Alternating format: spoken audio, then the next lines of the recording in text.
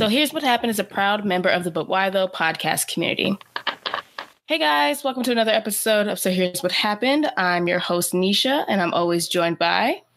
Carolyn. Yeah, we back. And it's been June. Hey. Can't believe it. I know. Like, summer's almost over, and I'm not okay with that. Like, me either, to be honest.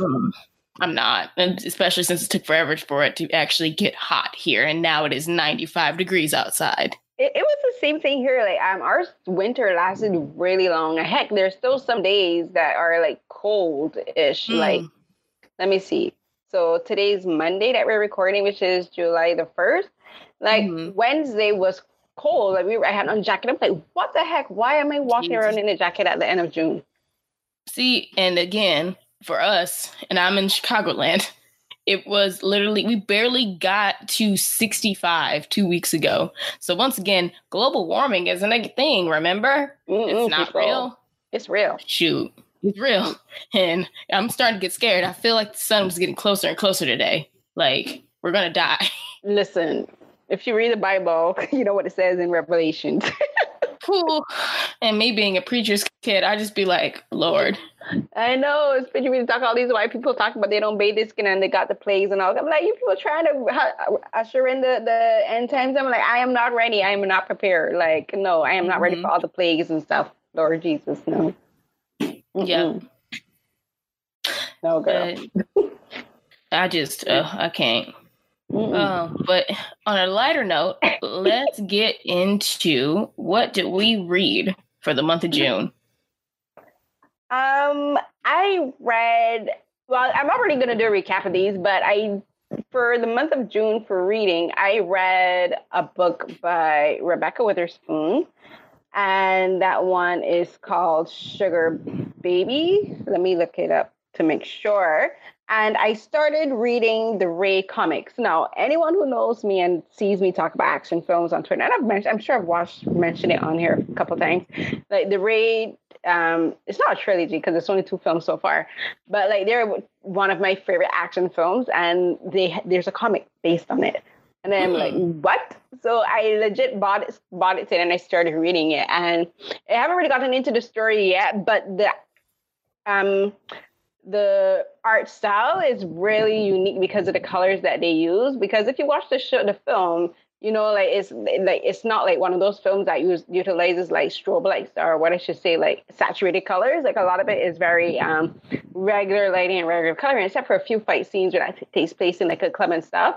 But the artwork in the comic is really well done, and I like the colors, and like it's like very moody and like very almost, I wouldn't say noir, but it's like very interesting. A lot of it is in like silhouette. So you like see like the figures, they're black and they're silhouette, but there's like outlines in like different colors, in like green or teal or pink or red or white. So I think that's very interesting. So I'm very happy to get into it and see like how they actually do the action scenes in the comic, because it's actually based on the film. Like, there's a couple characters that are missing, like the one by Yayan is, from what I'm seeing in the preview of the comic, isn't in the comic itself, and I love that character, but he's not in it. So I'm going to see how they switch up some of the characters and the storyline. Interesting. And I think you broke up a little bit on my end. Can you say what is it called again? The title? It's The Raid. So it's the first issue, and you can find it. I think it's Comixology. Like, I got it through Amazon. Oh yeah, no, that's perfect because I use Comixology whenever I want to read like DC comics. Yeah, so like I downloaded the app and I got the first. So this is the first comic that I'm reading through this app, and it's the first issue that I'm reading. So I think there's a couple of issues out already. Nice. But you can find out Comixology and you can find it through Amazon, because that's how I got it, and it's for like $2.99.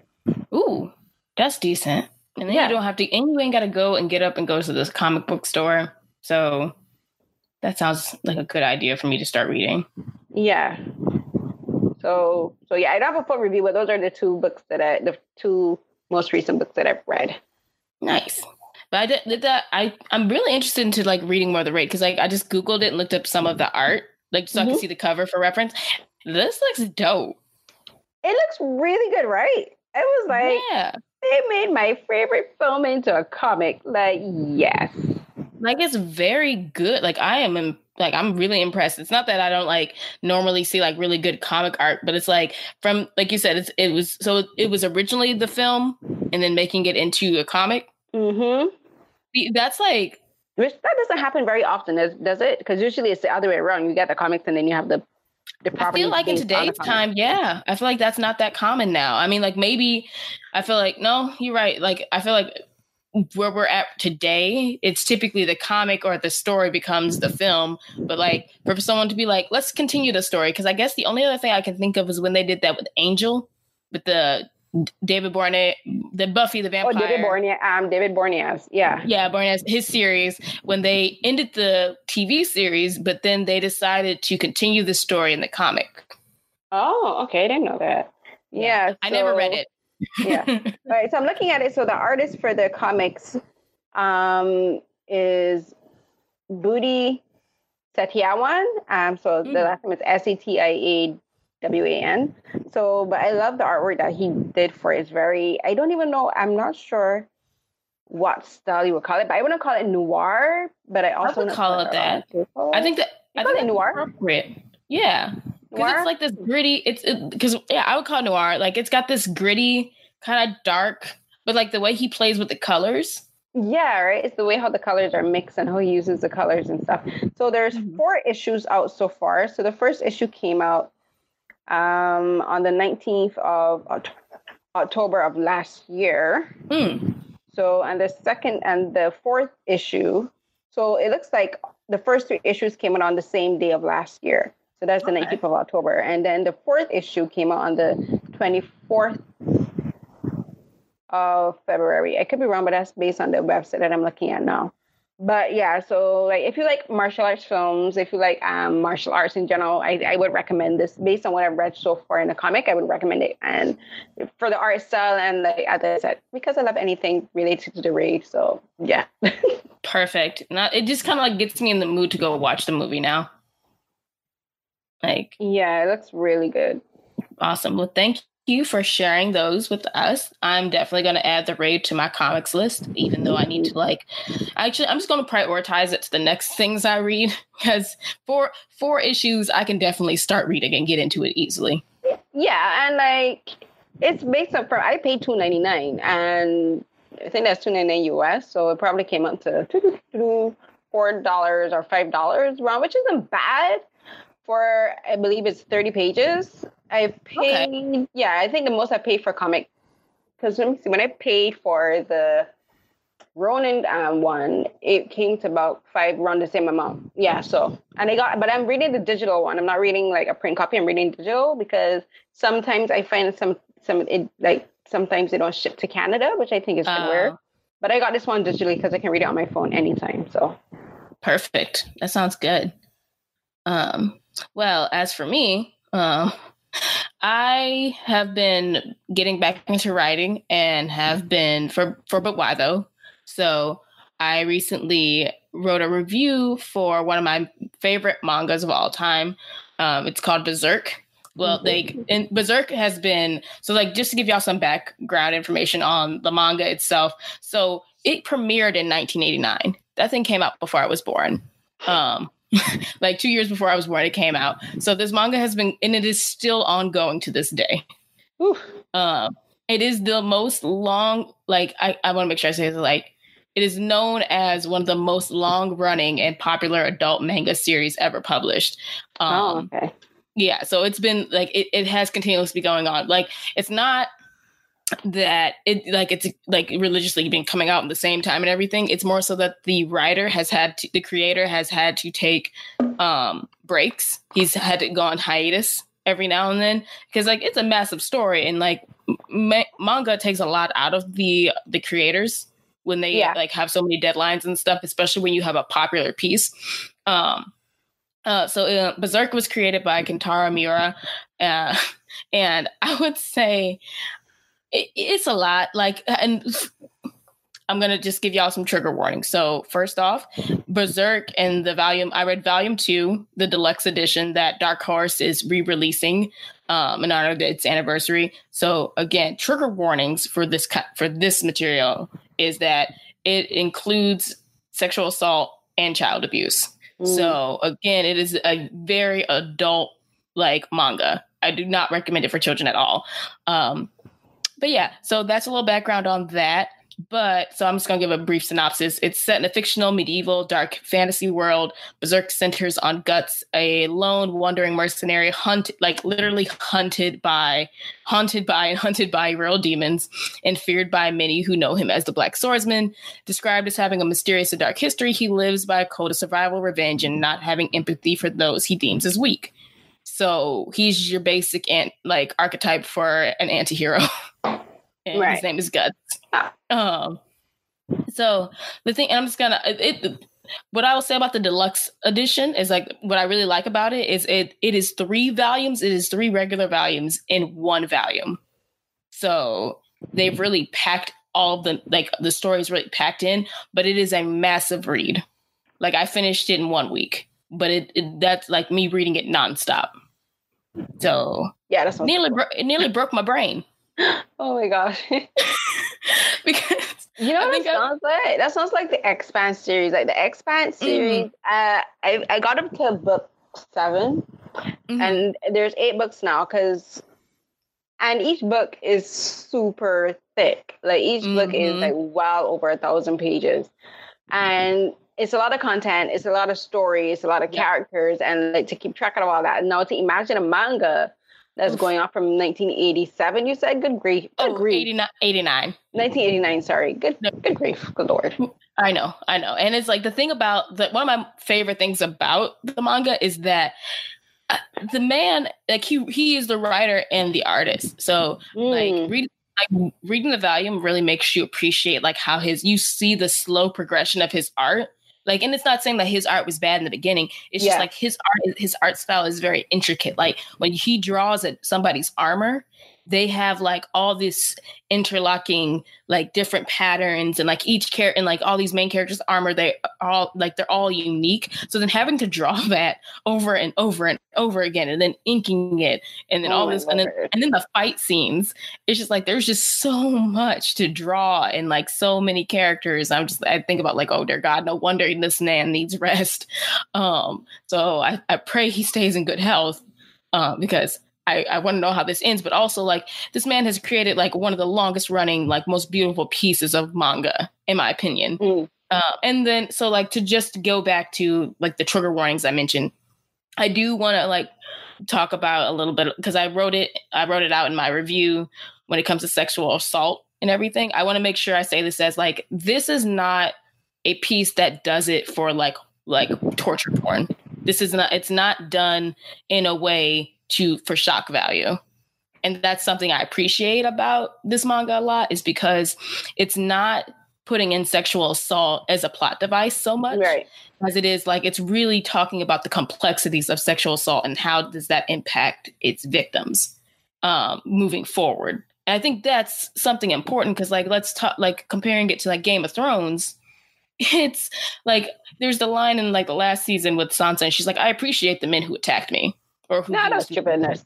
That was just like, this is what bad, right? This is what bad character development looks like. When you think, and it's not to say that a woman can't derive like strength from her sexual assault, but I would be damned if a woman would actually think. That's the thing, right?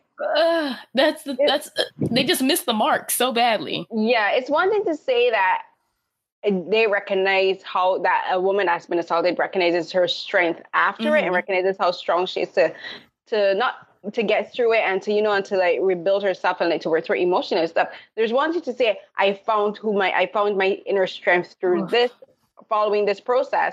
But it's another thing to actually thank the abuser. Like that's BS. Like that's how 2 ignorant white men wrote this. Or I should just say 2 ignorant men, period, because men ignorant men come in all races. But you can tell 2 fundamentally ignorant men who clearly don't speak to the women in their lives wrote that nonsense. Trash, burn it. Very trash. And I say this, so in my example, and I dive into it a little bit in the review, Guts, the main character, so he's really drawn in like and super tough, dark, gritty, like main character. But then you learn in this volume that he was raped when he was 11 years old.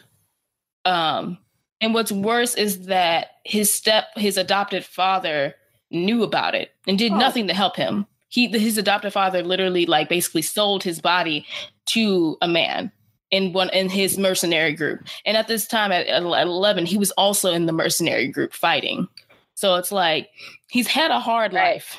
I don't want to go too much. I want people to kind of like read this because it is really, really good. But I also understand it is gritty and there is a lot. So if it's not your flavor, I get it. But like I don't want to give everything away about it because there's a lot to dissect from this entire manga. And I have like maybe and like the whole like next few chapters are about him exacting his revenge. Like he's an 11-year-old child. He finds a way to kill his rapist. And then like later his adopted father goes crazy and he has in self-defense has to kill his adopted father. Now you see on his face as he's illustrated, he gets a sigh of relief from like, not from killing his father, he feels like this deep sadness because he always wanted his adopted father to love him and he wanted his respect. But when he killed the rapist, you see like him get this like relief, like he feels at ease. But then as he's gotten older, you see that he has night terrors about it still as he like grows up. Because he hasn't been able to process it. And he's trying to get to the point where he can process it. And I think it's important that a character, like you see this super strong masculine character having to, and throughout the series later on, you see like throughout this chapter, you see him start to like open up and become like closer to people and trust people. Because that was one of the reasons he didn't trust people for the longest time. Because he thought, I can't be weak. I can't trust anybody because they'll betray me and they'll hurt me. Right. Like, I'm paraphrasing, but like once he joins like another mercenary group and he slowly like these walls come down. It's not like his standoffish, like tough guy demeanor doesn't like completely go away. It's more like he has a better understanding of what is a comrade and like what are the people that he respects around him and how they respect him. And I think it doesn't get resolved completely in this one volume, like his trauma. But I appreciate that the author takes the time to understand how complex trauma is for a sexual assault survivor. Like it's not something he was going to wipe away after killing his rapist. It's something that it's going to take time. And I appreciate that we're going through it with guts. And it's not something like, it's not a lewd or, gross, like kind of like show of it or anything like when he has these night terrors. It's like literally he feels like he's that little boy again and he blames himself for not being strong enough. And it shows a lot of how it's impacted his life. But it's great to see like how he's growing as a character. Well, that's important, especially from a male perspective, right? Because like sometimes in like film or TV shows or even books, if they do discuss like sexual assault or rape for male victims, like they kind of like gloss it over and they try to use like their macho-ness as a shield, which is a defensive mechanism that can occur. But the thing is they don't discuss they don't show you actually, they don't show them actually like processing or trying to process or trying to like come to terms with it or trying to, like not internalize, what's the word I'm looking for? Or just showing that the effects these things can have. Like you might see like someone being like extremely macho for being macho sake, and then you find out, okay, like they were assaulted, but then you don't see anyone giving them any real kind of sympathy, right? And so I guess it's important, like for a male writer to, if they're going to show that, to be as you said, as thoughtful and as and handle it in a mature way, right? So I think that's important, yeah. Yeah, and I think it's because it's like it's really nice to see that they are unpacking the complexities of the trauma and the effects it's had on him. But then like, it's nice to see him grow as a character too, because it's not something it's something he's holding on to him and he doesn't realize he's holding on to him. He's just like, he shoved it down and he's just like, I'm not that weak little kid anymore. I'm this mercenary. I'm who, like no one can harm me. But then you see like how that attack shaped his life a little bit because he hates when people touch him. He, like, multiple times throughout this volume, you see that, like, if you even lightly pat him, he's like, what the hell are you doing? No one touch me. Like, even if it's like a congratulatory pat, someone reaches to shake his hand, he hates human touch. He in one chapter, he says, like, I hate the feeling of someone else touching me. And it's like, wow, you see, like, you don't get to, like, see that with male characters a lot. I mean, like you said, because they try to deal with them in a way where it's like, oh, it's over once I get my revenge. I'm like, no, it's not over once you get your revenge. And I'm like, I'm not saying that that can't be the case for, like, you know, some people. I'm not saying go and act of revenge. I'm going down a rabbit hole. My point is, when it comes to characters, I think it's important that we actually see them go through the process, and it's not something that's for, like, you know, shock value instead, because I feel like sexual assault is a very difficult thing to use, and, like, not use, but to convey in media, especially entertainment media, because it can go very badly very quickly. Yes, it can. Yeah, just like, again, Game of Thrones. A lot of Game of Thrones. Like, so many, like, when I was looking and I compared it to it in the review, I was just like, because there's a lot of comparison, because it's like, overall the story is full of gore, horror, medieval fantasy, and adventure and battles, but not even Game of Thrones comes close to this. The Game of Thrones doesn't handle it in a mature way. Highly recommend it. True. Very true. But yeah, I highly recommend this. Again, people who are mature readers, y'all take a stab at it. If y'all, I don't know if we have children that listen to this show. Don't read this yet. I would be surprised if, like, we got, like, a 13 or a 14-year-old listening to the show. I don't know. Yeah, I'd be like, please, parental guidance is necessary, please. Yeah. Stay in school, kids. Don't do drugs. And recycle. Reduce, reuse, recycle. I don't know how to talk with it. Yes, recycle. Those are things we should tell children. But yeah, so that is the reading corner. Let's get on to TV. Now, for TV, we both were kind of debating. Well, oh yeah, that's right. we kind of came to what's the word? A conclusion of what we're going to discuss, because I was kind of, what's the conclusion? I don't know what's going to remember. I think it's the heat, because it's very humid. I was kind of considering wavering between two shows. One is called 3 Meals a Day, which is a Korean reality show. It's very interesting. But then I settled on Agretsuko.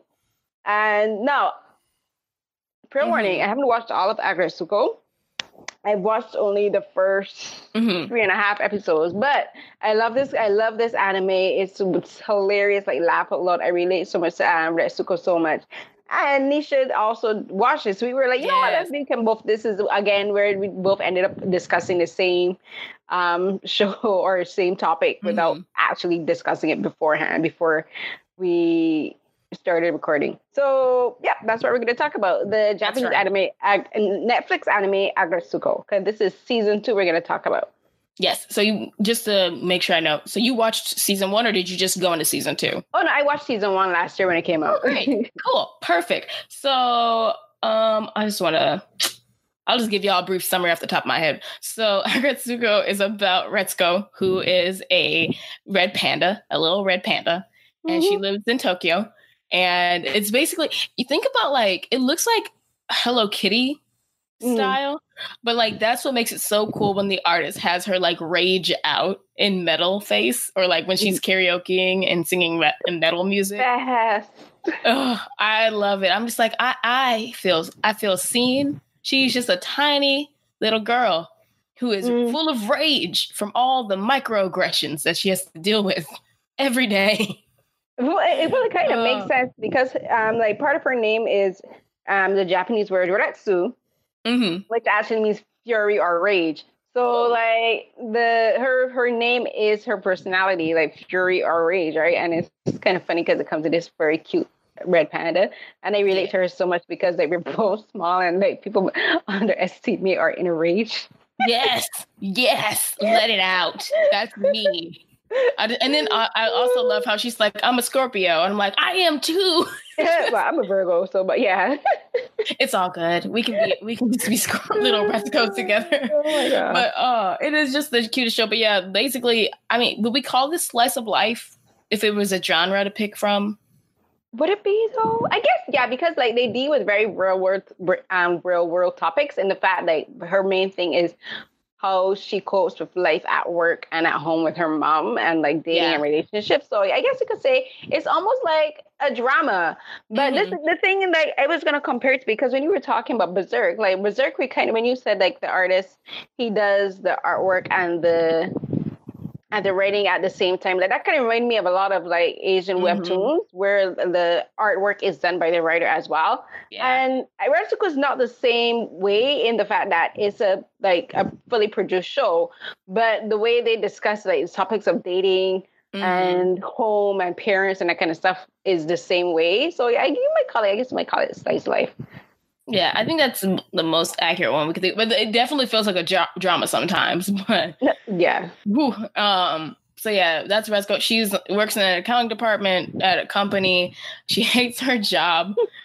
she when she has all the rage built up, she goes to do karaoke to get it out, and that is like her way to get her rage out, and that's her deep secret. She wants no one to know that's what she does. So that's just like a background on that. So season 2 brings us back to Retsuko after season 1, which y'all are very encouraged to go watch because it deals with like stuff about growing up, relationships, dating, hating your job. So then season 2 continues with hating your job, relationships, but like on the added level of like her mother comes in. We meet Retsuko's mom.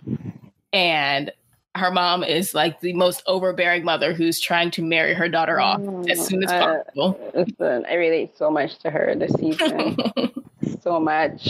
Oh, I felt you there because my mom. There was recently like this viral story about a guy who was interested in me before, and my mom was like, "Oh, he almost could have been my son-in-law." I'm like, "No, he wasn't." And like ever since then, I just be like, I felt like Retsuko. I like, did I mess up something? Was I wrong for not dating him? And like,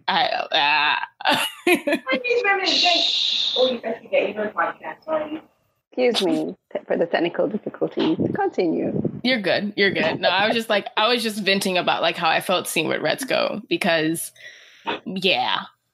Parents trying to marry you off. And I mean, like, granted, it's not like my mama is popping up with pictures of men that she photoshops to persuade me to go on dates with them and marry into their family. Yeah. Like, Retsuko's mom is wild, y'all. And I'm trying to think. So you watched the first 3 episodes. So you've met her mom then. Your mom is funny. But her mom kind of reminds me of my mom too. In like they're very good at guilting you without making it seem that they're guilting you. And there's also the reverse psychology.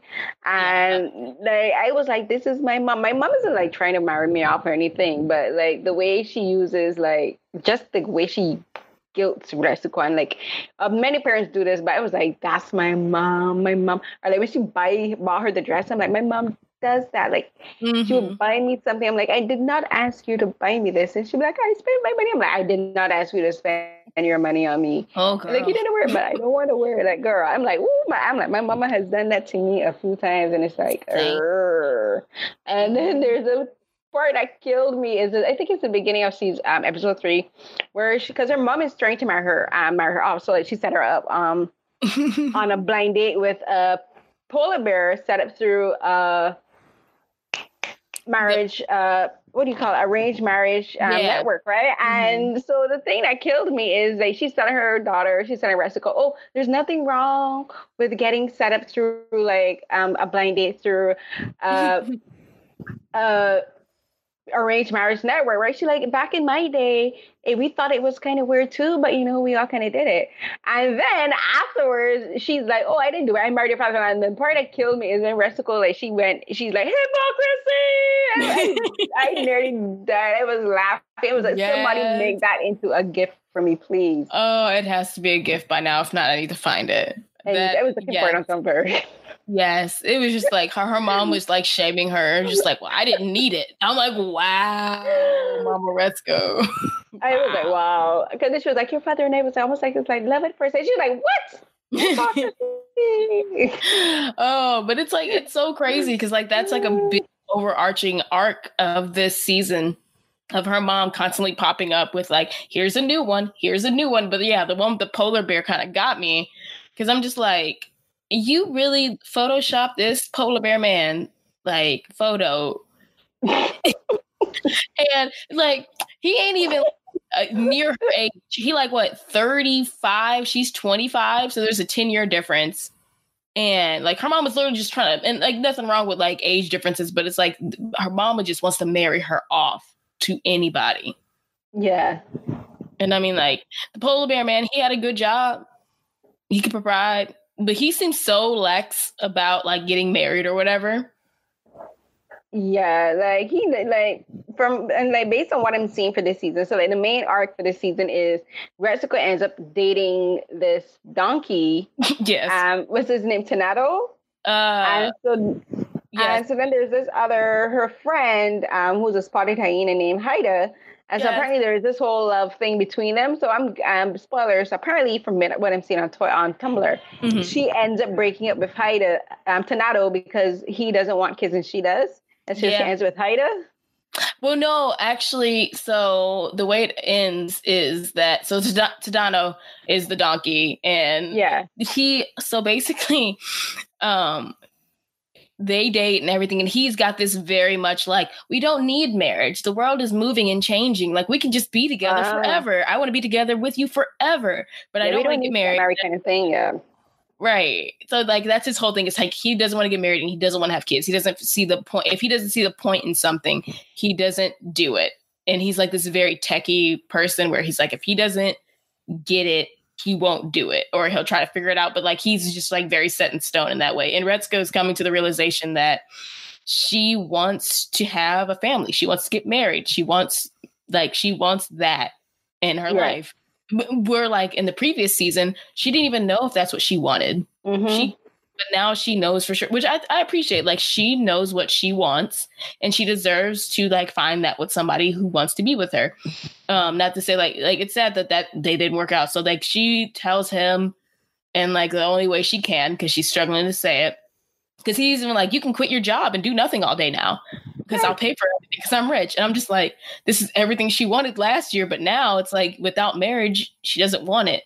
So it's kind of sad when you see like her break up with him. But like, yeah, Haida and her don't get together at the end of this season.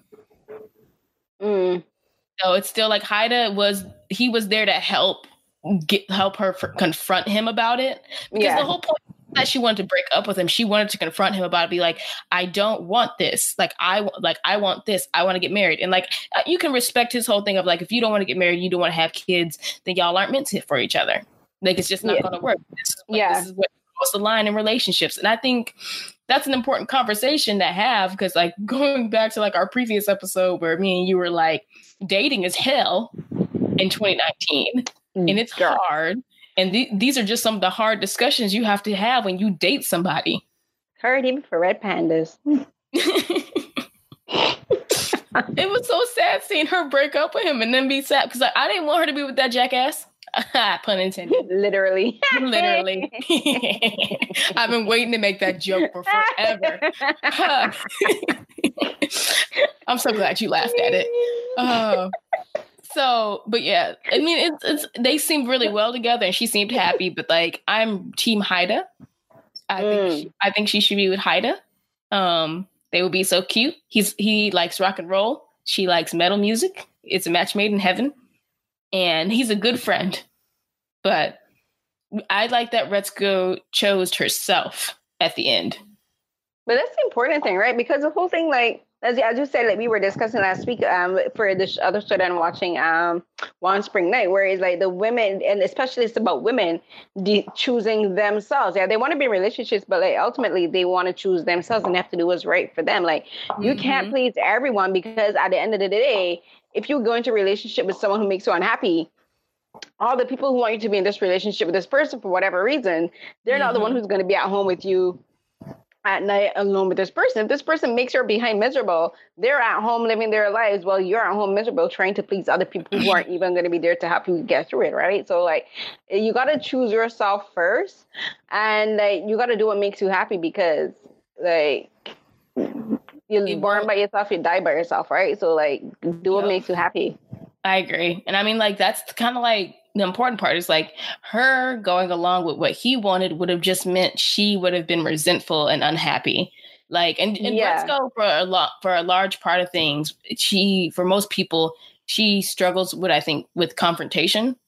And I picked up on that a lot this season, even in this episode I watched, because last season you understood where she was coming from, because she had just started working in the corporate world, and like that first season was about her adjusting to like leaving college and going into the world of work and working in a corporate environment, and it's about that adjustment and like learning office politics, as you would say. But this season is about her, like she's there, she's comfortable, but she's not comfortable enough to like, if someone does something that she doesn't appreciate, like she's not comfortable saying it, and is like she's uncomfortable with confrontation, and she uses the karaoke bar as her outlet for her frustrations, or even like the bathroom. Like I remember when I first started working corporate, like my mom would always say, "Don't let them see you cry." She's like, "If you get upset, go to the bathroom or go outside, and if you can, take a walk around, or if you need to cry, like, go to the bathroom and cry." And I've done that a few times in my life, where especially working in the corporate world, like I've literally gone to the bathroom and like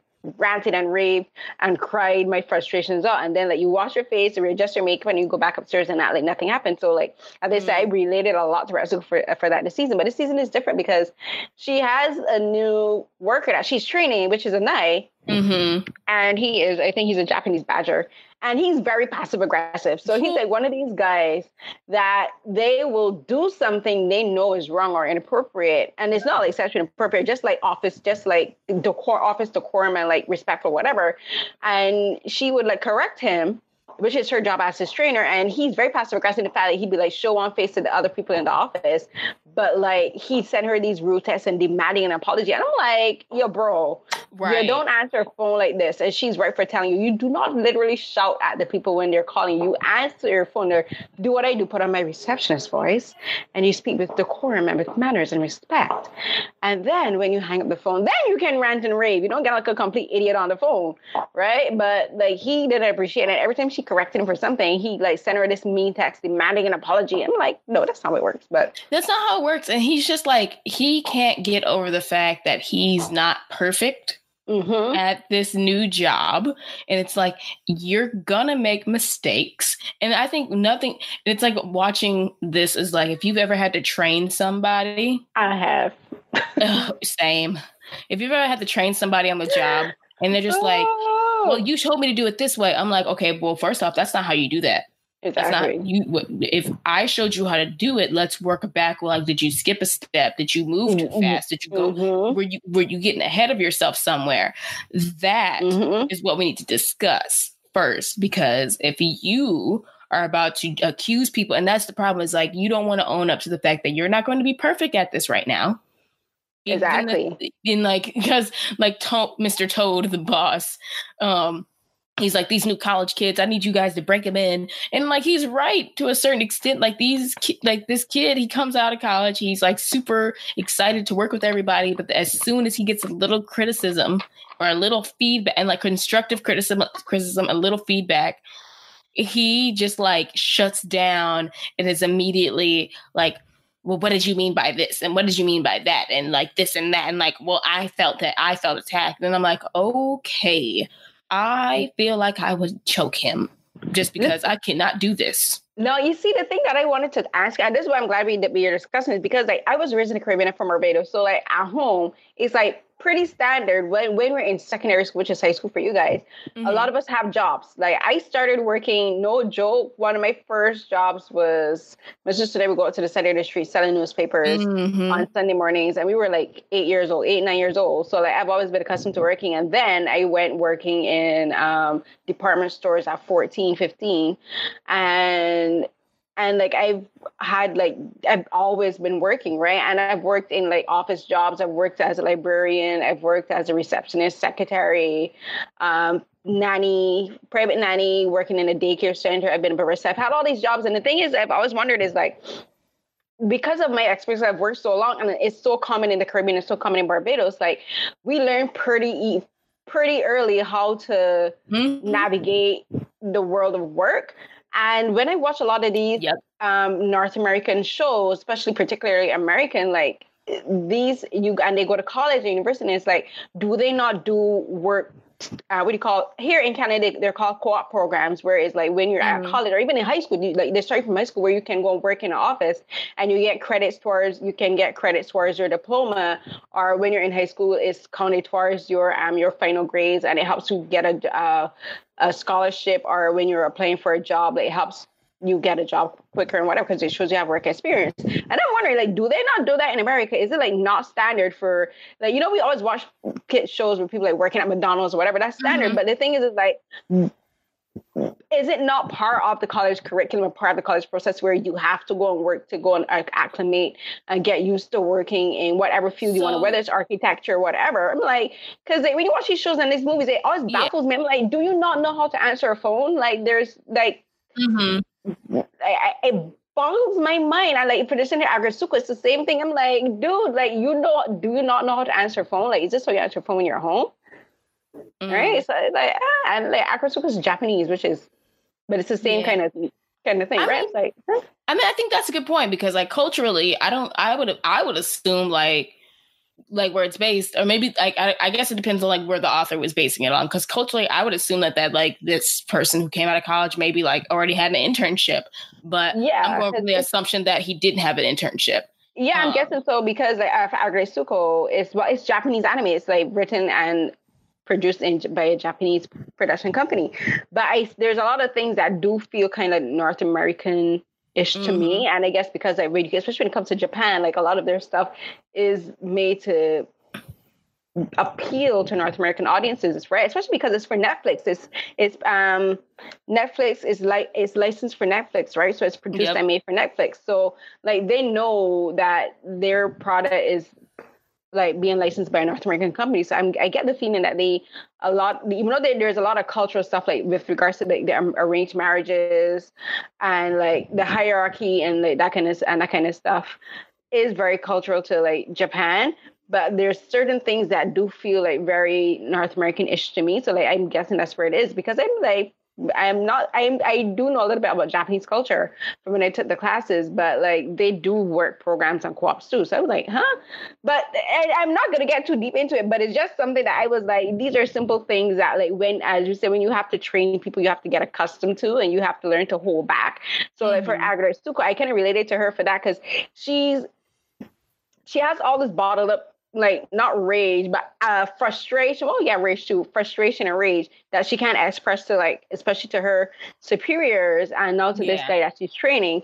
But I think it's great that even if she can't do it at home with her mom or at work, she's able for her personal life to say, I'm going to put my foot down. I'm going to stand up for what's right for me romantically. And I like that, even at least in that one aspect of her life, she's able to like speak up for herself, and she's able to like tell the other person what she wants and what she needs. Yeah, I agree, because it's like, well, one, I want to touch on, so from my experience, before I got my first full-time job, a requirement for my degree was that I had to have an internship. So like, and that was my college. I think it varies from place to place for curriculum.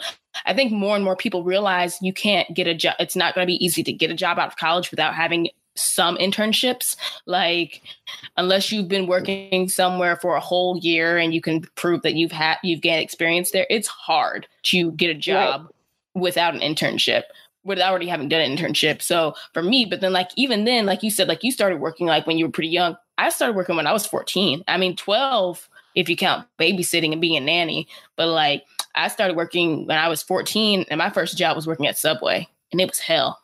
Like, my first actual job, like with people giving me a check, was working at Subway, and that humbles you. And from there, I have had to clean houses for a summer. I have worked in a bakery. I have worked at Walmart. I have worked in so many various places that sometimes I have to look back, and outside of like my marketing career, at what I did before I even got into marketing, and everything I learned from those experiences, I have taken into like my full-time career, because jobs truly do build character. Like they do. Like when your parents tell you that, oh, it's going to build character, it's going to be like, they're not lying. I can tell my mom and dad they were right, because truthfully, I hate to think of like, and I don't think I naturally am like this, like pompous, like very full of myself person either. But like when I think about people who have like had no work experience, I'm not making any assumptions for people like it, but like, you know, the stereotype is like they feel that they are owed everything, and that like, so it's kind of like seeing that character feel like he deserved to be like his hand held more, instead of vocally saying, I'm struggling, I don't get it, can you assist me further? Like, can you help me a little bit more? Like, instead he feels like he doesn't, like, he makes progress because the hippo is the mother in the office, and she finds a way to help him learn. And I'm just like, because at some point he was getting annoying and he just wasn't doing any work from anybody. Like Haida had to step in and tell him to cut it out. And like, it's like, this is not professional, and this is your first job. Yeah, and I'm like, and he's a white Japanese badger, right? And the first thing that came to my mind was like, he's a white dude. Like, if this was a black woman or another woman of color that did the things he did, I'm like, they'd be out through the door so quick, so fast. Like, you get it with a lot of foolishness, because people are making it for him, like the boss, right? He did it to everyone. Oh no, he did it to Toad. He does it to Toad too. He does it to the boss? Yeah, it goes to everybody. And it's like, because like Toad hits him with like, new meat, go get me tea. He's like, that's not part of my job. And it's just, which anybody should have said that at any point. But anyways. Yeah, I wanted to do that. But I've done that a couple of times where I'd be like, I'm sorry, but that's not in my job description. I've said that a couple of times. But as an intern, it kind of is in your job description as learning. But it depends also, because sometimes you'd be like, I didn't spend all this money to be running around serving you coffee. But you're like, if everyone else is doing it, then that's fine. Like, because like, if I remember correctly, for the office, like, it's a schedule, right? There's a schedule where like each person has a day where they do like they bring coffee for the boss and whatever. So I'm like, dude, everyone else is doing it, so there's nothing wrong with you doing it. But if it's like he's treating you as his personal gopher and you're like, this is not what I came here to do, that's a different story. But yeah, like I met people like Anai, and it's be like, dude. Yeah. No, I swear. Just do your job and listen. Like when I was just like, when Haida had to step in, I was like, that's my boy. I'm so proud. Look at our boy go. Haida was just like, I'm done with this shit. I'm tired of you like being mean and being backhanded and being toxic. And because like he had everybody fooled, thinking that like Retsuko was being mean and like making her feel isolated from her own friends. Yeah. Like, that just got on my nerves. So yeah. That was really good writing. But back to just overall, I agree with you. Like, I liked seeing that like Retsuko like felt more confident in herself. Like, I feel like she has confidence, but it's more like the whole confrontation and talking about the hard things. Because I think last year what I liked a lot was that she was able to have like the confidence of like Gori and the secretary bird. The secretary bird, she is what is her name? She is, oh Lord.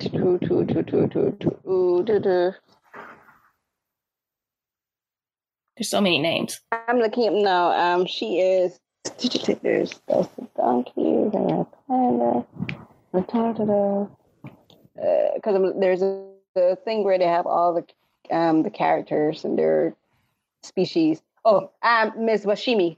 Oh, yes, Washimi. So yeah, when she like made the friendship with yes.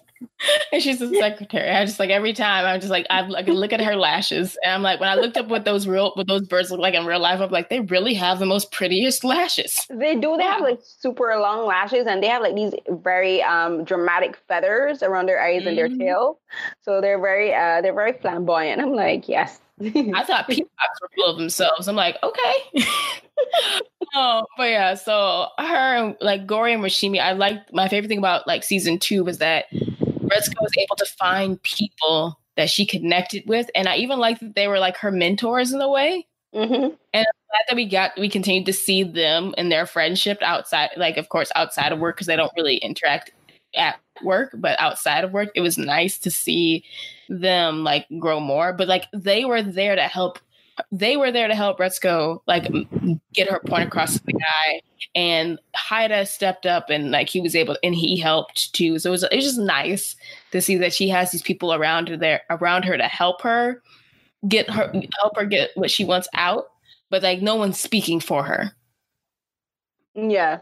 Like you said, it's her picking herself and what she wants, and she's totally in her right to do that. Because I feel like if I were to be in a relationship with somebody and we find out that we both have a deal breaker, I'm like, there's like, we can try to make it work, but like if it's a deal breaker for both of us, I don't think it's something that's going to be resolved.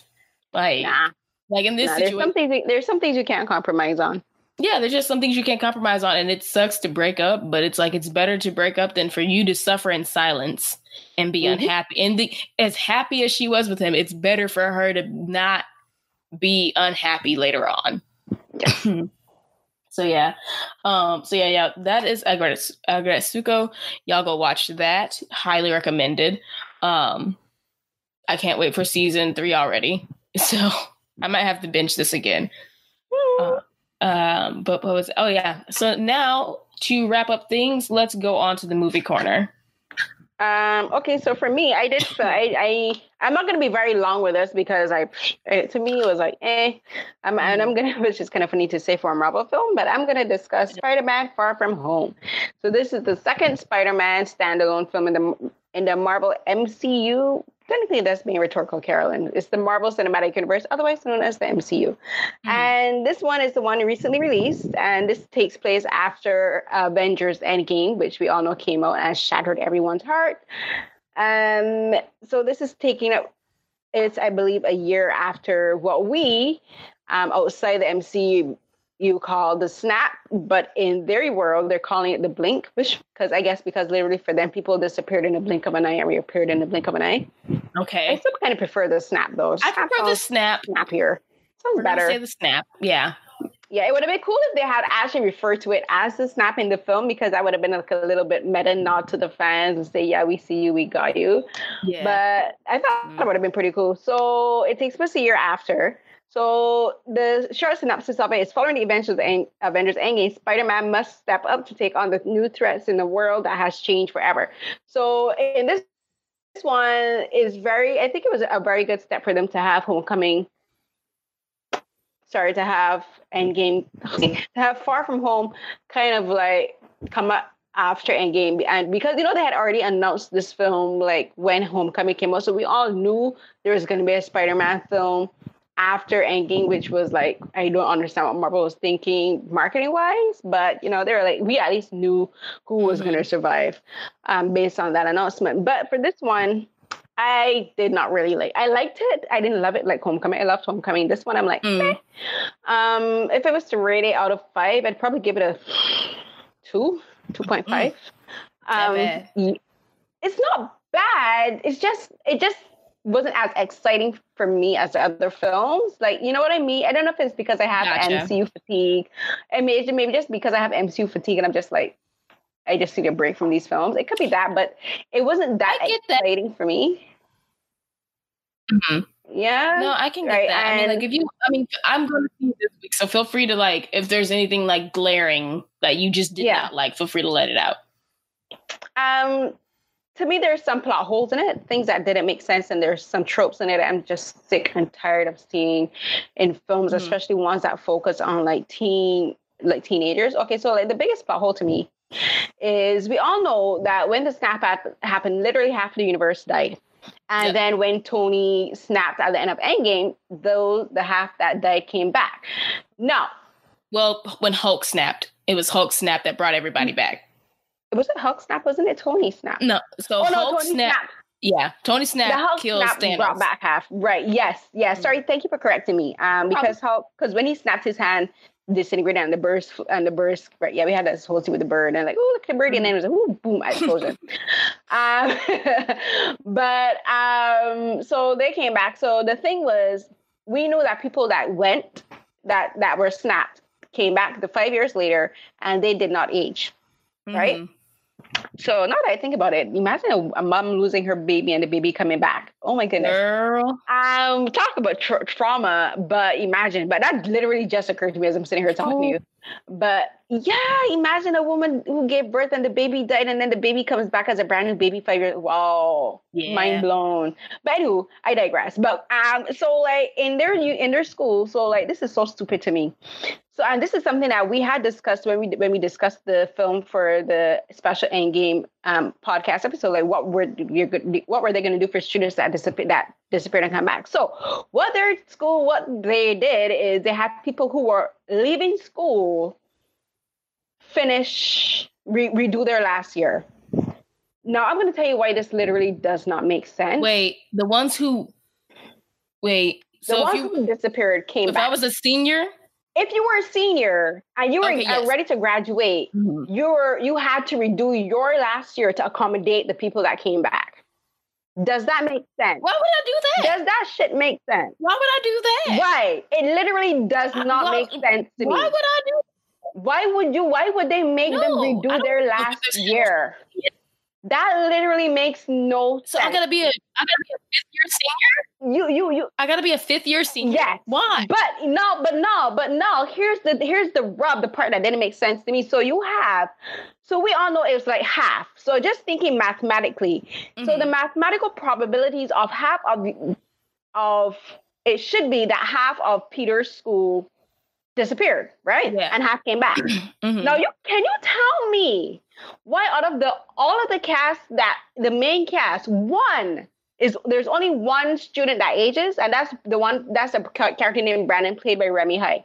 Can you tell me why he's the only one who's 21 years old attending this school? From what I saw, like, he's the only one that you can tell visibly aged. So like, because the way they kind of showed it is they had, and it's so stupid, is like the character that was supposed to be his character is way younger. So like he would have been like 15 then, and they have an actor in, like, they show like a picture of him like as when he was that age, who is clearly a preteen. Like this actor is like clearly 14, 15. And now you have Remy, who's supposed to be this character 5 years later. So he's redoing high school at 21 years old. Does that shit make sense to you? No. And does it make sense to have this actor who looks like the age he's supposed to be, 21, surrounded by other actors who are acting more immature? And even though they're all literally in real life the same age, but the way they have them acting and dressed, that you can tell there's a difference in mannerisms. Like he seems more mature, and it doesn't make sense. I'm like, but like, this is such a glaring flaw. This is something that a lot of people are talking about at the end of Endgame. Like, what are you gonna do? Like, okay, they came back. Let them finish high school. Why are you gonna have students who are 21 years old? Like, that doesn't make sense. So it doesn't make sense. I just have to say real quick, that doesn't make any sense because, and I'm going off of like one of my examples is an anime. So there's an anime called Sword Art Online. In the anime, the characters who were playing this new like Netgear thingy, like that they put on their head and they go, like, they virtually go into the game, like their mind goes into the game. Yeah. So you basically go asleep and then you're playing the game. So plot twist, not really, it happens in the first episode. Everybody gets trapped in the game when they were in the game. Right. That kind of reminds me of a film, but anyway, continue. So they get trapped in the game, and literally then they find out if you die in the game, you die in real life. You die in real life. Yep. So what happens at the end of the series, like eventually the people who get out of the game, like the person who wins, and somebody has to beat the game in order for everybody to be free. So they beat the game, they're set free. So what they do, this makes sense. Everybody, because like it was in the like in Japan, it was nationwide. People were stuck in the game. I think they said around 40,000 people, and of those 40,000, there were maybe like 15,000 kids who were playing the game. That sounds like memories of the Alhambra. That happens like in the you remember we talked about this, like in the game. Like if people die in the VR game, like they literally die in real life. But whatever injuries they sustain, like they sustain in real life too. But yeah, it's the same. Yeah, but that literally just popped to my head. But yes, we did talk about this. So yeah, exactly like that. So when they get the students who were in high school, when they didn't make anybody come back with them. They had the kids who came out of the game. They made a school, which was already existing. They just had them all go to that school. And so they could catch up. That makes sense to you, right? That makes sense. Like why make the people who were living here and going through this hell by themselves, which I'm sorry, it's already hard enough that all my friends are dead.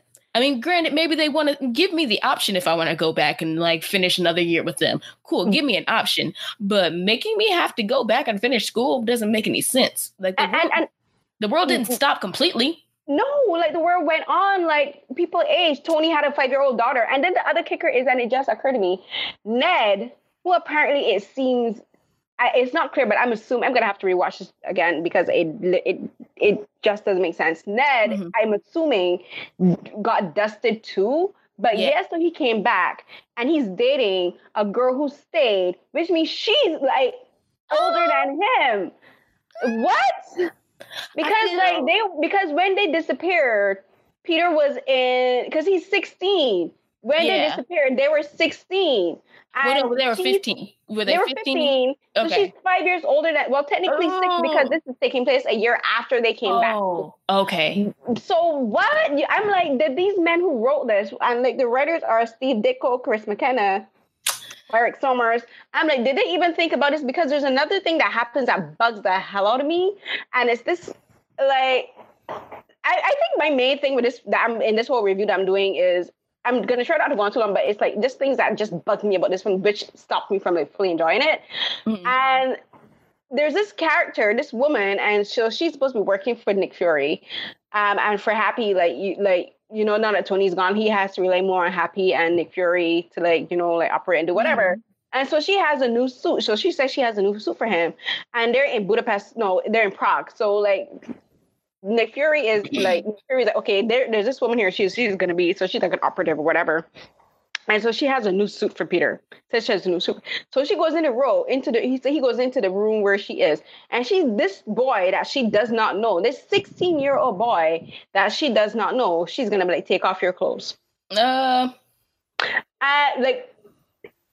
She's supposed to be giving him the suit. And I'm like, is this shit supposed to be funny and humorous? I'm like, no, this is a 16-year-old boy that grown woman is telling to take off his clothes. Like, if you have a suit for him to put on, leave the freaking room. Why are you still in there? And it's supposed to be laughed off as being humorous. I'm like, this shit is not funny. It bugged me. I'm like, does no one think this? Did no one see a problem with this?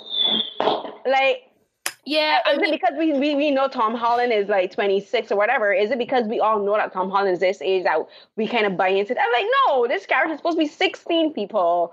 Get it right and stop with this stupidness. I'm like, and it's a trope that we see. Like, yeah, it's not like it's not like even like if it was a doctor, I would like, okay, funny. Like if she's an actual doctor, like a doctor, that's it. Like, but even then, you have a parent coming to the room because he's a minor. Well, no, yes, yes, that's the creepy thing. But it's like, I guess the thing is like, because it's S.H.I.E.L.D. and everything, and I don't know if it's because people don't know how to treat Peter as like Tony understood that he was a child. Exactly. Like, he did ask him to be like, there were certain things that Tony did that I didn't like, but there's other things that I'm like, even Tony would have been like, no. This is inappropriate. And I'm like, this is inappropriate. Does no one see this? Do we have to remember Peter is still 16 years old? And like, I think that's a problem that I'm having with Marvel and this character is because they're forgetting his age. They're forgetting what his age is supposed to be. And I'm going to tell you, this is how you can compare this to Black Panther. Now, Shuri is a teenager. And you remember that she's a teenager. With all of her intellect and everything, she's still treated like a teenager. She still acts like a teenager. People remind her that she's a teenager so that it's at the forefront of your mind when she does her system. You're like, okay, this is a teenager saying this. But with Peter, it's like people forget he's supposed to be a teenager. Like he's not a fully grown adult. He's not even 18 or 17. He's 16. Yeah. And still in high school, you have this grown woman, this stranger, telling him to strip in front of her. And that bothered me. And no, they tried comedy, it didn't work there. And it's supposed to be humorous, but then the thing that bothered me about that is that so like the character Brandon, who's played by Remy High, he apparently has a thing for MJ. So again, we have this whole this thing for a love triangle that we don't need. Right? It wasn't needed because we all know that he was going to end up with MJ anyway. But then, so he comes into the room, he sees Peter taking off his clothes in front of this woman. And before he would be like, and he's supposed to be an adult, okay? Before he looks and say, what are you doing in here with this boy? Like, what is going on? He's going to run out and leave Peter. And he'd be like, I'm going to go tell MJ. Oh, he's going to tattle because he wants to be with MJ. So he's going to go and tattle to MJ that I'm going to tell her he took a picture. What? He took a picture because like Peter had his pants off so you can see him in his shirt and his underwear. He took a picture and then he's like, I'm going to go tell MJ that you're doing this because she needs to know. I'm like, no, what? You need to go tell a teacher. You need to go tell a teacher that a 16-year-old boy is like stripping in a room with a grown adult. Like that should be your priority right now. Like you're an adult. Like did no one think this shit through? This boy is 21 years old, and he's gonna go take this picture and tattle. Yeah, I was going to the teacher. I'd be like, teacher, there's a woman in here, but Peter, like, I don't know what the hell is going on, but you need to come see this. It's hella inappropriate that he's pursuing MJ. Thank you. It's inappropriate, like, and I guess it's the concept that like they don't. The ones who, and I think it would be the ones who came back would feel that maybe more. Like the ones who came back like, oh, you were just my age. Of course it's fine for us to be together. I'm like, no, because she doesn't even really like him anyway. So that's why I said, like, it's not as if she's showing interest in him. It's like, it's one thing she was showing interest in, like, there's potential here, but there isn't no need for this stupid love triangle because that reminds me so much of one of those John Hughes movies. I'm like, we do not need this stupid love triangle trope. Why can't he just be a friend to MJ? Why can't he be her friend? No, girl, why can't he be Ned's friend? You know they're not gonna do that. So it bothered me. But the thing with his character, the only thing that I appreciate with the character is he's the only one with common sense. But with the thing, which is another part that pissed me off, and I told my sister about this. So, like, first and first, you have Nick Fury who diverts their group to Prague. And I'm like, none of the teachers are going to question why their bus driver is driving to Prague. Of course this is literally kidnapping. This is Nick Fury kidnaps a bus full of high school students. This is illegal as hell, one. And the teachers aren't questioning it, two. So the teachers are stupid is what you're telling me again. And then there's a part where Peter leaves the group. After all the shenanigans in Vienna and Prague, like they're like, okay, we're going to go home because this trip is like bogus and whatever. They're going home and Brandon is like, again, with a light bulb, he's like, is no one going to question the fact that Peter Parker, a minor, is missing? Is no one going to question that this boy has ups and lefts? I am like, thank you. Are the teachers not going to worry? Because he's like, so what, we're just supposed to buy that this guy went to a family event? He's like, he has no family. Peter Parker only has his Aunt May. What family event are you people talking about? He was an orphan. I do like the whole, like, let's show how incompetent the adults are. And it's so stupid. It's not only the teachers, like even the other students, I'm like, is no one going to question that? Like he just ups and leaves with what luggage? He didn't even take any luggage. That's what he's saying. He's like, where is he going? Is he like, does no one find it weird that this boy leaves all the time? He's a student. Like you teach, he's like, are you going to be concerned? And the part that pissed me off is MJ. She's like, what, are you jealous or whatever? I'm like, he's like, no. He's like, this should be concerning you. Like, so because one student says a line that I think is completely stupid, like the adults in the group are gonna take her word over the other adult who's like saying like, does no one see a problem here? And like those kind of stupid inconsistencies ruin it for me. And then there's a whole thing with a spoiler. Plot point, you know this, you guessed it actually when you told me what you thought the plot was going to be, where Mysterio is actually betraying and he's lying. Where it's like, so he has these things that are the holograms, they're the monsters we see, and they're supposed to be elementals or whatever. I knew it. And they're holograms. All of this freaking destruction. Houseway. They're holograms. So like the holograms are created by these drones that can like create like little like that do have weapons, but the scale of the destruction does not match the number of drones that they had. And I'm like, you had like all of these buildings falling. I'm like, ain't nobody gonna question where these like how like so much shit don't make. I know I'm not supposed to suspend disbelief, but still, like I can't suspend disbelief, but I can't suspend common sense, people. I'm like, writers are asking way too much of me. Do you think it's because part of it is like, because you work with kids, right? Yeah, I do. I work at a public school. Do you think part of it is because of that? Because I mean, like, I think you made all the very common sense comments there. I mean, because I agree. Like, because if you're working with kids, if you like know you're responsible for them, you would be like, where is this child? Like, no, let me meet your family. Exactly. You can't just wander off and like, no one, like what? Like you have to get permission from the schools. Like, well, you get a phone call saying that thing. That's not how shit works. I think it would be more. I think it would be more fun. So, do you remember the Lizzie McGuire movie? Vaguely, I watched it, but vaguely remember. I remember she was like, because she was a teenager. Was she like 14 or something, going off with this big hard Batman? Girl, this is when it just made no sense.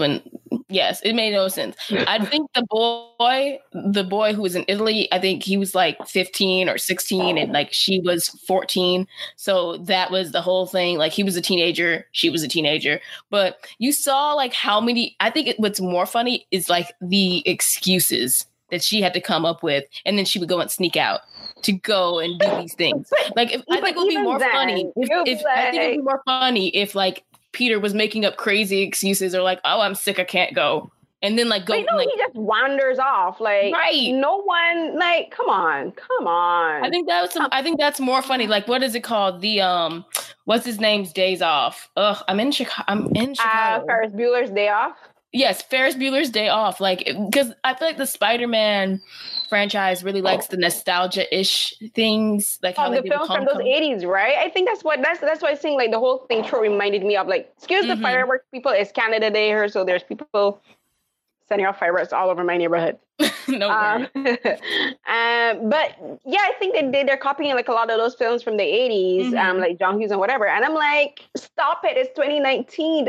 These stupid tropes, they're not. I mean, if you're gonna do it, at least make it more entertaining.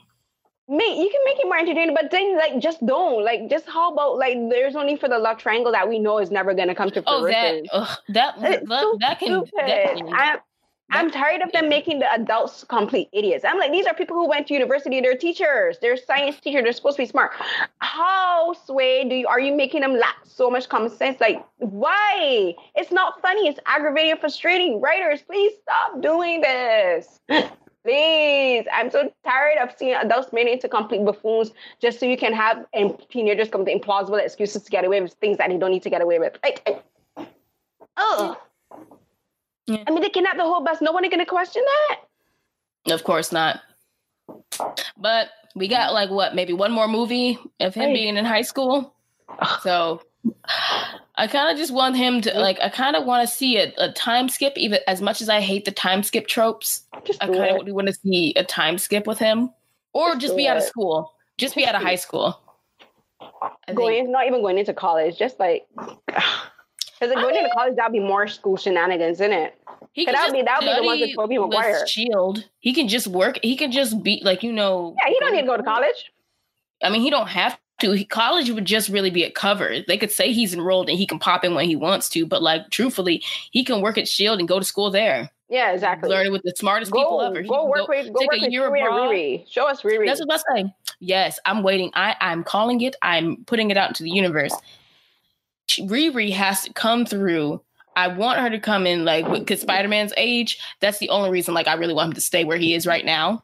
It's because I just want it to be like, this is like, he's now the Iron Man where he's like reaching out, like he's like a branch or what is it called? Like a degree away from like the next generation of Avengers. But that's kind of what they hinted at in this film, right? Like literally, not even hinted at, like big bold. That's what they kind of telegraphed with one of the plot points of the film.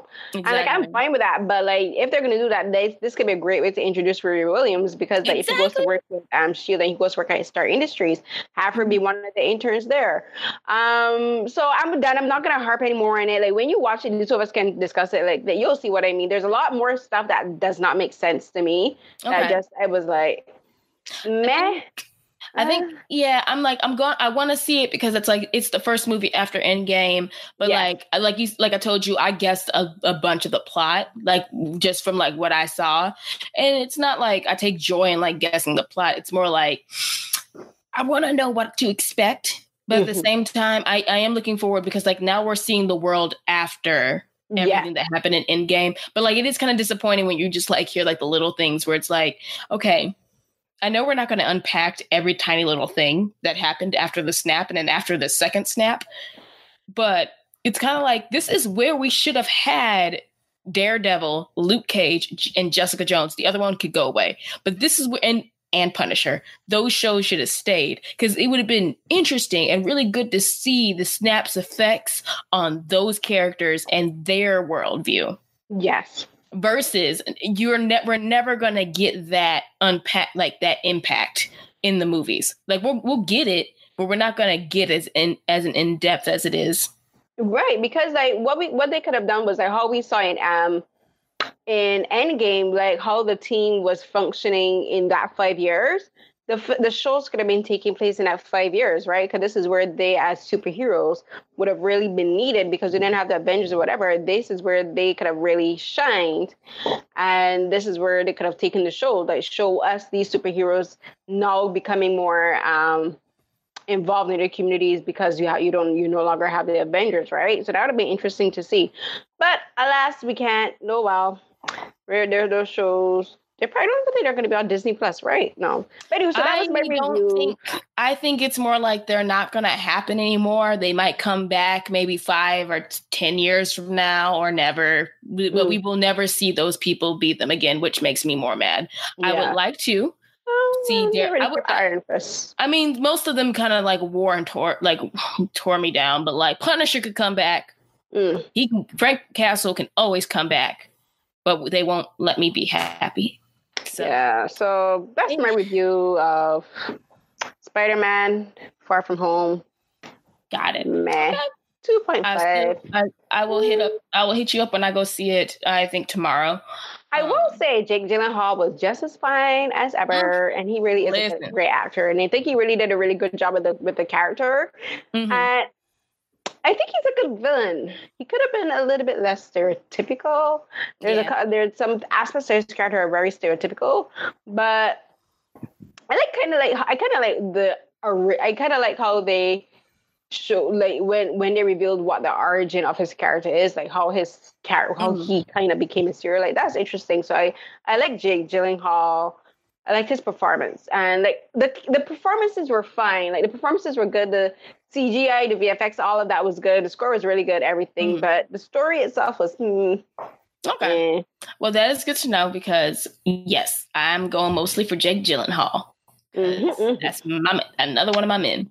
Him and his beard. Hey, little man with a good beard. Fine, he's looking fine. I ain't gonna lie, he's looking fine, sir.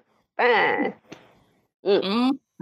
Yes, he has aged well. You know what? We're gonna go down a thirst spiral. So I'm gonna pull us out, and I'm going to talk about. I'm gonna keep it brief because I feel like my review will be brief of it. Toy Story 4. Ooh. So it's a movie.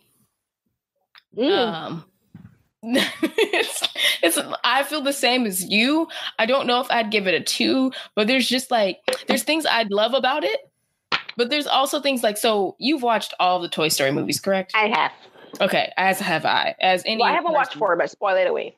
Oh yeah, but yeah, I'll get to spoilers. So with Toy Story, where we went from like Toy Story 1 to 3, I felt at the end of Toy Story 3, that was a great way to close that chapter on those characters. It's not that I didn't want to see a Toy Story 4. It's just that I was like, you know what? It's fine if this is where we end. It is okay if this is where the story ends. But then, they're going to keep going because they did a short movie, like a 30-minute movie, some specials and other stuff with with the characters still, with the new child, Bonnie, having the toys. So it's, yeah. So I'm just going to give y'all a brief summary. So The film continues from Toy Story 3, where Sheriff Woody and Buzz Lightyear, among their other toy friends, have found new appreciation after being given by Andy to Bonnie. They are introduced to Forky, a spork that has been made into a toy, and embark on a road trip adventure. I would say it's been a year. I'm assuming it's been some time since Andy gave Bonnie his toys, and like he like gave her the responsibility of taking care of them and like playing with them and everything. So now after all this time, Bonnie's gotten like Woody isn't a favorite toy anymore. Bonnie rarely plays with him ever. Mm-hmm. Like she even takes off his sheriff badge and puts it on Jessie. Like Jessie is probably her favorite. Yeah. It is brutal when she picks him up and then takes the badge because he thought he was gonna get played with. And it's just like, oh, Woody. So keep in mind, Woody's been a toy for like since the 40s. Mm-hmm. And he's always been a favorite toy. Like he was Andy's dad's toy. He was probably Andy's grandpa's toy, and he's just been passed down to family. So he's used to he's not used to like having to come to acceptance of not being a favorite toy. So he's dealing with the crisis of not knowing what his identity is anymore. So I liked that level of it. Then enters Forky. Bonnie makes a friend out of trash. Basically, she takes. Oh. Yeah, because Woody follows her to school and like she sees she doesn't have any arts and crafts supplies. And then like by some chance he grabs a whole bunch of stuff out the trash bin, tosses it, but no one sees him. And she makes a toy to help her feel like comforted at school because you're not and it's her first day. It's like kindergarten orientation. So she's trying to get used to her first day at school. So all that happens. I really want to unpack, not like in depth or anything, but like the children in the Toy Story world can imbue life into inanimate objects as long as they feel that thing is a toy. That's what I took from this. It's like, well, that kind of makes sense. Yeah, because it's basically they imbue their imagination into the piece, so now they are living, and like that's not some major like altering thing, but it's like. Okay. And it's new for the toys too. So that's one part of the plot. The other part of it is when they go on this road trip, Forky is determined to become trash. So that's, I guess, an interesting part about it is that Forky doesn't want to be a toy. Essentially, Forky doesn't want to live. Forky wants to be trash. Forky wants to be their own. That's interesting. So they're thinking he has a fatalistic personality. Right. But it's not like something they're going to dive deep into, but it's just something I thought about, like, he didn't want to be alive. He didn't want to be here. He wants to be trash. So it's kind of like Woody's convincing him of like, you're a toy now. Bonnie loves you. You have like so much more now. And then like you give her comfort. And then eventually Forky comes to understand like, oh, okay, I get it. I'm a toy now. So I guess that's kind of like that's cute, whatever. But like they're not going to dive into like the fork not wanting to be alive, which of course it's a child's movie. I don't expect anybody to try and unpack that in a child's movie. But to fast forward, Woody, by some chance on this road trip, him and Forky get separated from the group. They come across a store. And like a pawn shop or an antique store, and he sees Bo Peep's lamp. So Bo Peep was from the first and second movie, which I guess is like Woody's love interest.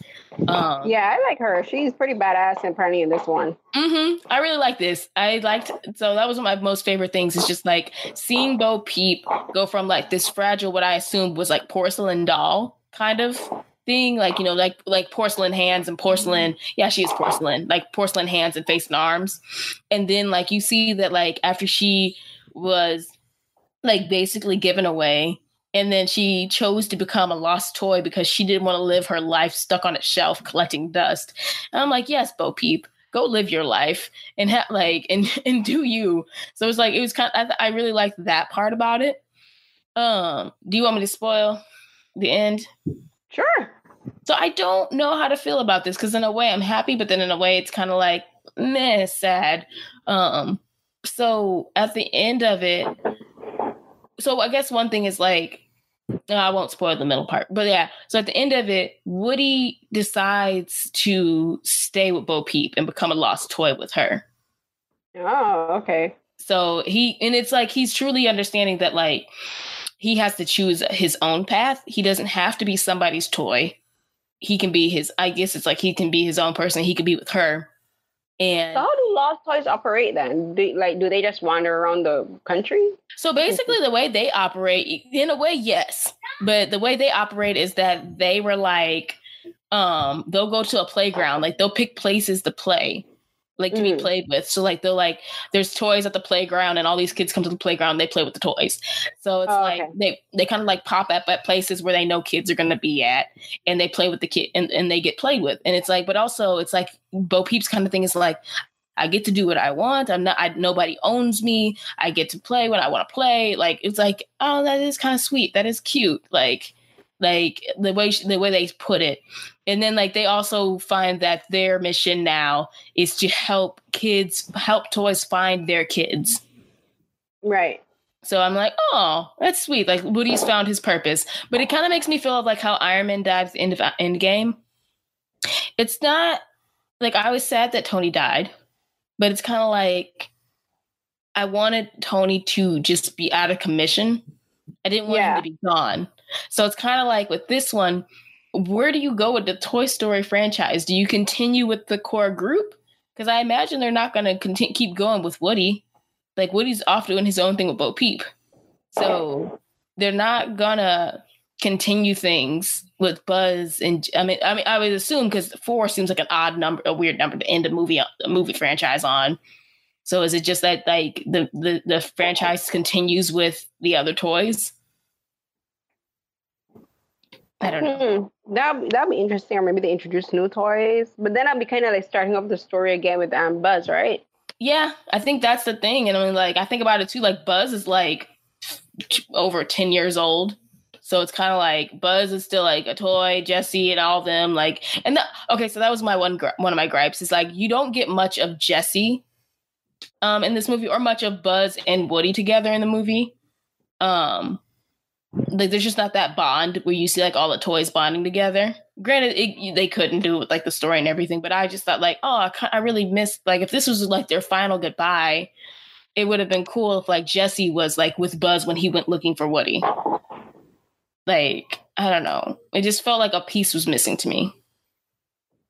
But like to your answer your question, I guess it's like maybe they do just continue it and they introduce new toys and maybe they'll end it at Toy Story 5. But it's kind of like it's sad that they part ways, but it's I guess it leaves you with it's good that Woody has found his purpose and he doesn't feel like his life is gonna be like wasted away and not being like it's not that Bonnie doesn't love him, but he's not her favorite toy. Yeah, I'll still watch it, but yeah, I kind of like it's interesting. It'll be interesting to see because I was interested in Sparky because I'm like, Sparks. I remember in camps used to have Sparks, and I'm a completionist. I like if there's a series, I like to finish it. So yeah, I'll still watch it, but it'll be interesting to see. Like I was also interested in seeing what they did with Bo Peep's character because they in the last film like they really did develop her a lot. So I'm glad that they're giving her more in this one. And maybe she might get her own like mini series or something. That would be cool to see. I did really like that Bo Peep had more to do in this than any other, any other of the previous movies. Granted, like those movies were made like almost 20 years ago, and we know why. It's like Bo Peep was usually like waiting for Woody to come back, and then like I think that's like a part of her character. She's like, I got tired of waiting for people. I got tired of waiting. So I decided to just go do my own thing. And I'm like, yeah, she chose and she found her own purpose. And I think that's an important thing where it's like you transition. It's kind of like transitioning a phase in your life where like, I think maybe like people who are slightly older, like have had kids and now they're empty nesters. And that's how I looked at Woody. He's like an empty nester. He doesn't have a kid anymore, really. And he's learning how to let go of Bonnie, but also find his own identity. Well, that's kind of, so I guess it's more, this is like, we've always said that like people always say that the Pixar films are for both adults and for children. So that's one of those things that as you get older, I guess you could relate to more. Yeah, that's true. Oh, this thing's going on. Yeah. So yeah, I guess that's it, right? So that's the. Yep. So how much? What would you rate? What would you rate it as? Oh, you're gonna make this difficult for me. Yes, I will.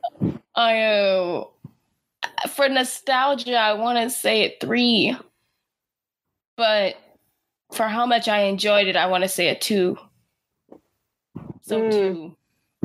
Like I love Toy Story. I think it's just, and I love Forky. So I love Forky saying, "I'm trash, I'm trash, I'm trash." It's funny. But which, oh, by the way, if y'all are listening to this, go check out Lizzie's post on But Why Though, where she talks about how she saw imposter syndrome in Forky. I thought that was a very interesting read. Quick plug for that. But sorry, back to this. Like you said with Spider-Man, it's not that it's a bad movie. There's just things I'm like, I don't know. I'm just not completely happy with. And I'm like, I'm a 27-year-old woman. I'm going to be more critical than a child is with this movie. So I understand it's a children's movie and everything. I'd like that it's continuing the whole like moving on, and kids got to grow up and all in the parts of life and whatnot. So I like that about it, but I give it a 2. Like, it's not terrible. Still go watch it if you want to check it out, if you like the Pixar movies, but that's where I am with it.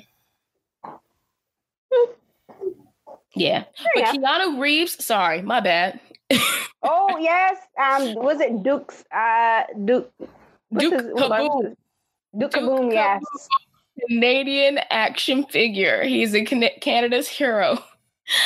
I just want to say, that's what he calls himself. Yeah, I just want to say, Keanu Reeves bumps it to a 3. There. He saved it. Keanu is hilarious. Put Keanu in everything. Anything animated. Give his voice to all things. Because that was probably some of my favorite parts. Is just Keanu Reeves, like his grunts proposing. Like, oh yeah. Who? Ha. I can picture it. And like, if you look up the videos of him doing it behind the scenes, it is just so adorable and pure. And that man, I love that man has been having a hell of a few years. He deserves. He does.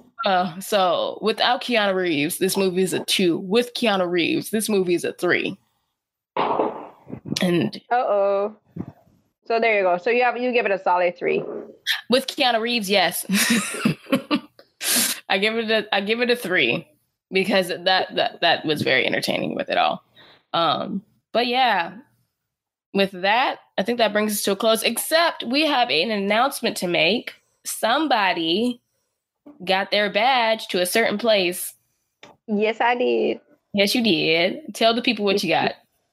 I got my badge to San Diego Comic-Con. And it's a fancy badge. Came in a fancy box and everything. So I will be at San Diego Comic-Con from the 18th to the 21st of July. Representing the podcast. Sorry. Representing But Why Though podcast community at San Diego Comic-Con. So look up for that. I'm not sure what hashtag we're going to use yet, but we're going to announce it. And I'll be taking pictures from the convention floor. I'm going to be doing the, exhibits and exhibitions on display. I'm going to be attending panels in Hall H. So I'll be sending videos and photos from there. I'll be taking pictures of the booths, the artist alley, food, sights and sounds. So look up for that. I'm going to try to do my very best to make it fun and entertaining for everyone. So yeah, look up for my coverage at San Diego Comic-Con. I'm very excited. This is my first year attending as press. I had a lot of fun last year just attending just to get the experience of it. And I had a lot of fun then. I'm sure we're going to have a lot of fun now. It's going to be more work now because I'm going to be officially doing work. And so pray for my energy levels, people. Yes. All the energy. Yeah, I'm gonna be pace myself. Pace myself is gonna be the key theme for me at that event. I'm gonna have to pace myself. That's But it's awesome. going to be, I'm sure it's going to be a lot of fun. I'm going to be seeing different panels, attending different interviews. And yeah, we'll see what happens, people. So keep an eye out for that. Yeah, so that means that I don't know, we might have to do a special recap for that. I'm not sure yet. We'll see. Yeah. I think that's it for big announcements. Do you have any big announcements? Ooh, girl, no. My summer been dry a little bit, but I guess one thing that I'm trying to get going that I'm going to try for is the Chicago Film Festival. Ooh, when is that? I am waiting for dates and confirmations. I don't know if this is a case of terrible website design or whatever, but it happens typically in the fall. I just haven't found, and I guess with Chicago, it's not at one set location or one downtown area. Like there's different theaters around Chicago, so you just buy the ticket and go to the film you want to go to. So it's kind of like it's the same way. Yeah, it's the same way, but it's weird because it's like you basically throughout I guess over the course of 2 weeks, it's like you just got to look it up. But I don't think it's as high as demand as when I was at South by, which I'm thankful for. So I'm just gonna keep y'all updated. I'm gonna hopefully apply to be pressed there, and I'm just trying to wait and see what's coming there that way. But that's all that I have on deck as far as I guess what I would consider a big announcement. So fingers crossed with that. Yep. All right. And with that, thanks again, guys, for listening to another episode of So Here's What Happened. As always, you can follow us and chat with us on our Twitter at SHWH_pod. Please come over there, chat with us about, whatever you want to talk about. Keanu Reeves being great. If you find the Spider-Man movie is trash, we will start a thread where we can talk. I'm kidding. I don't call it trash. It just not trash. It's not trash. But I was just poking fun. But yeah, we can just different things over there. Also, the But Why the community is doing. Sorry, this is an announcement. The But Why the community is doing a giveaway in honor of the Avengers Endgame re-release, which I don't even want to unpack how they making more money off of us, but I'm gonna go see it again. I ain't seeing it again. I don't need to see Hawkeye doing his shit again. Oh, I've already planned. That's when I'm gonna take my bathroom break, and then when they go to that Vormir or whatever, I'm gonna go to the bathroom again. I don't care anymore. I don't care. I'm not watching it again. I'm just gonna go to the bathroom or go get popcorn or get cheese sticks. I'm gonna do that. So yeah, but the But Why Though podcast community, if you go to the But Why Though Twitter page, you will see that we are doing our giveaway, and there is the special edition Funko Pops, a special edition poster for the re-release with the Iron Man gauntlet, with the Iron Man Infinity Gauntlet, and a few other fun things. So go ahead, check that out. You can even win a little special Cap Funko Pop, so you can bring America's ass home. So, I'm on a roll today. No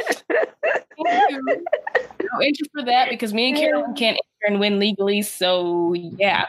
And with that, you can find me at LA_NEY_SHA. Carolyn, where can I find you? You can find me on Twitter at Carrie CarrieCNH12 on Twitter and Instagram. I've started uploading more on Instagram, so for SECC, I'll definitely be doing that more. So you can check me out on Instagram, same handle there. So I guess that's it. Everyone have. Oh my goodness. Excuse me. You good? Yeah. Okay. I hope you guys enjoy listening to us and have a great month. And we'll look out for We'll be back again with our July coverage. Yeah. And bye, y'all. See you. Bye.